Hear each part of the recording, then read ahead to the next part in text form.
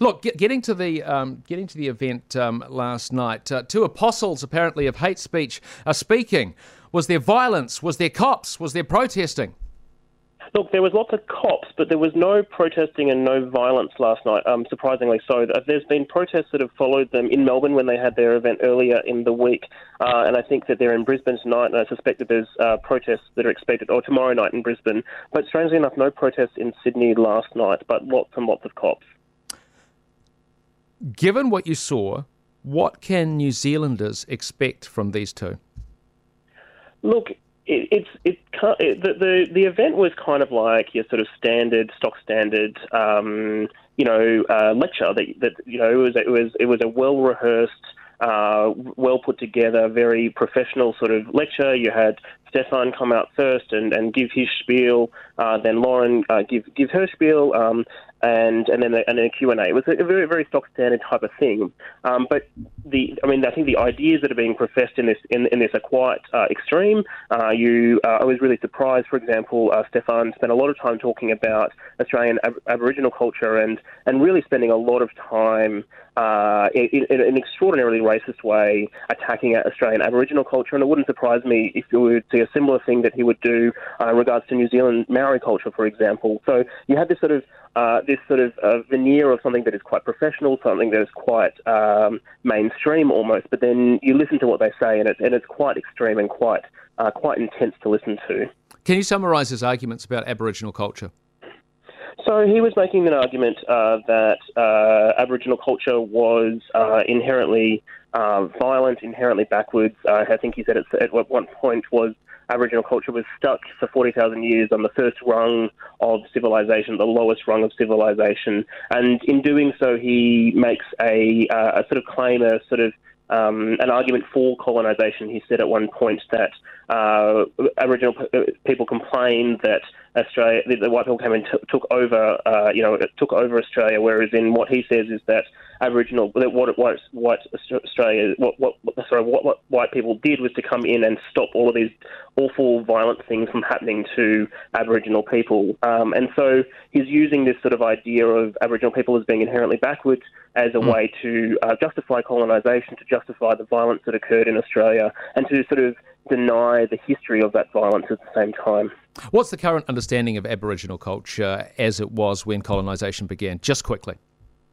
Oh, look, I think that there is no current understanding because it's quite a complex culture. You can't, there is no one Aboriginal culture.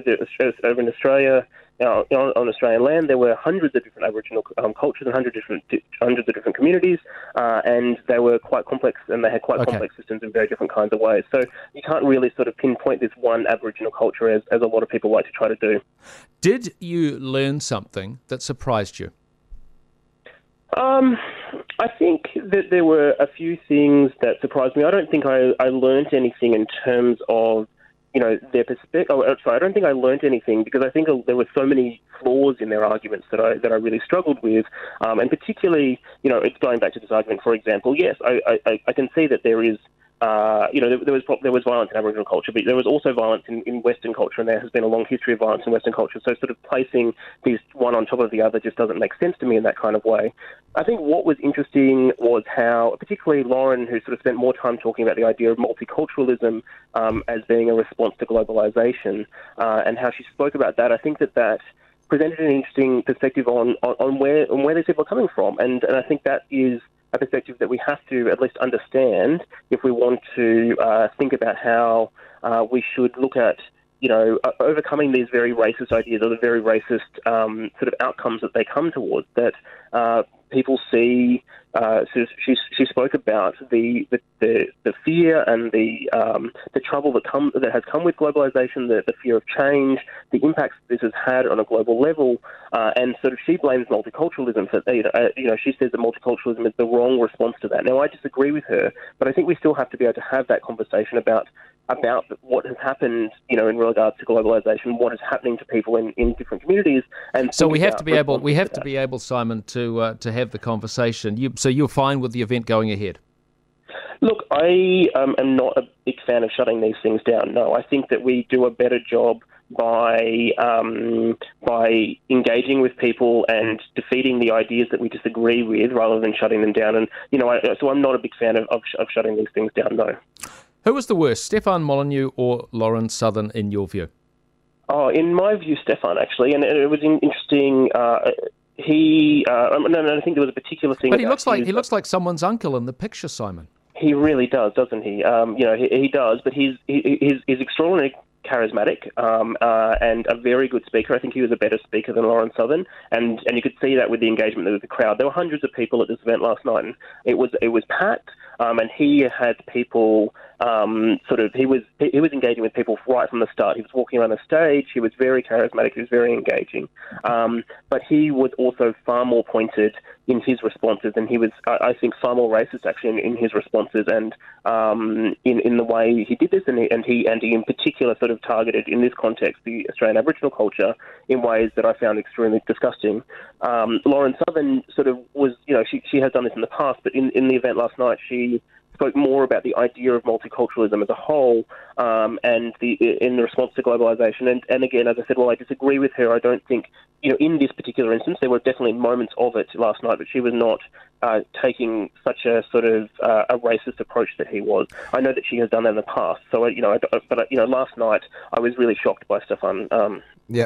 Simon, did you were there obviously it sounds like as an impartial observer. Was it a completely friendly crowd, or were there any challenges from the audience to what they were saying, or was it pretty much rent a crowd? I think it was largely a completely friendly crowd. I mean, you would have been, there were hundreds of people there. I think you would have been a little brave to stand up and sort of challenge them, but it was a largely very friendly crowd. There was lots of cheering, lots of laughing, people yelling out sort of, in a positive kind of way to them. So there was quite a bit of engagement with the crowd that they had. It was largely a very friendly crowd. All right, thanks for that, Simon Copland, who was live tweeting the Stefan Molyneux and Lauren Southern event in Sydney last night, coming to us live from Canberra. Thank you very much.